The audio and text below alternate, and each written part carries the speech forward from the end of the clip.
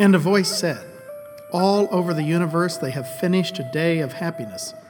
And looking down, I saw that the whole wide circle of the day was beautiful and green, with all fruits growing and all things kind and happy. And while I stood there, I saw more than I can tell, and I understood more than I saw. For I was seeing in a sacred manner the shapes of all things in the Spirit, and the shape of all shapes, as they must live together like one being. And I saw that the sacred hoop of my people was one of many hoops that made one circle, wide as daylight and as starlight, and in the center grew one mighty flowering tree to shelter all the children of one mother and one father. And I saw that it was holy. Then a voice said, "Behold this day, for it is yours to make." Those words were part of the vision of the Lakota holy man Black Elk, as recorded in the book Black Elk Speaks, by Nebraska Poet Laureate John Neihart.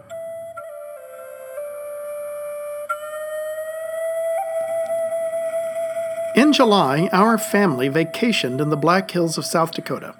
We stayed in a cabin outside the town of Custer.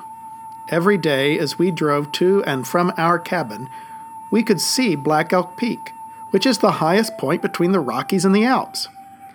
When Black Elk was a child, he had a vision on that peak, a vision of the future when all of creation would live together in harmony and abundance. It is a profoundly moving spiritual message that arises from the culture of the Great Plains.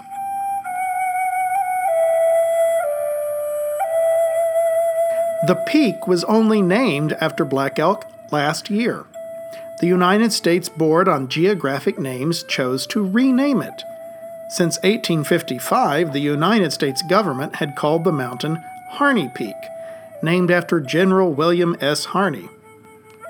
This had always been an affront to the Lakota, for General Harney commanded federal troops in the First Sioux War and massacred Lakota women and children at the Battle of Ash Hollow in Nebraska.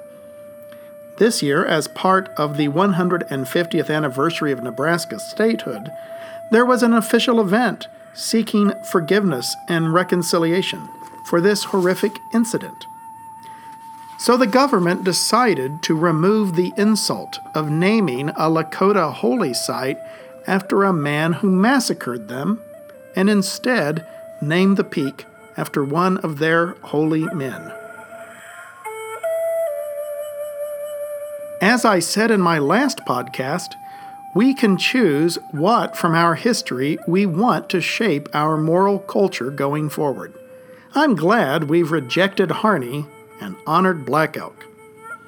Every time I saw that peak this summer, I thought of Black Elk's noble, beautiful vision.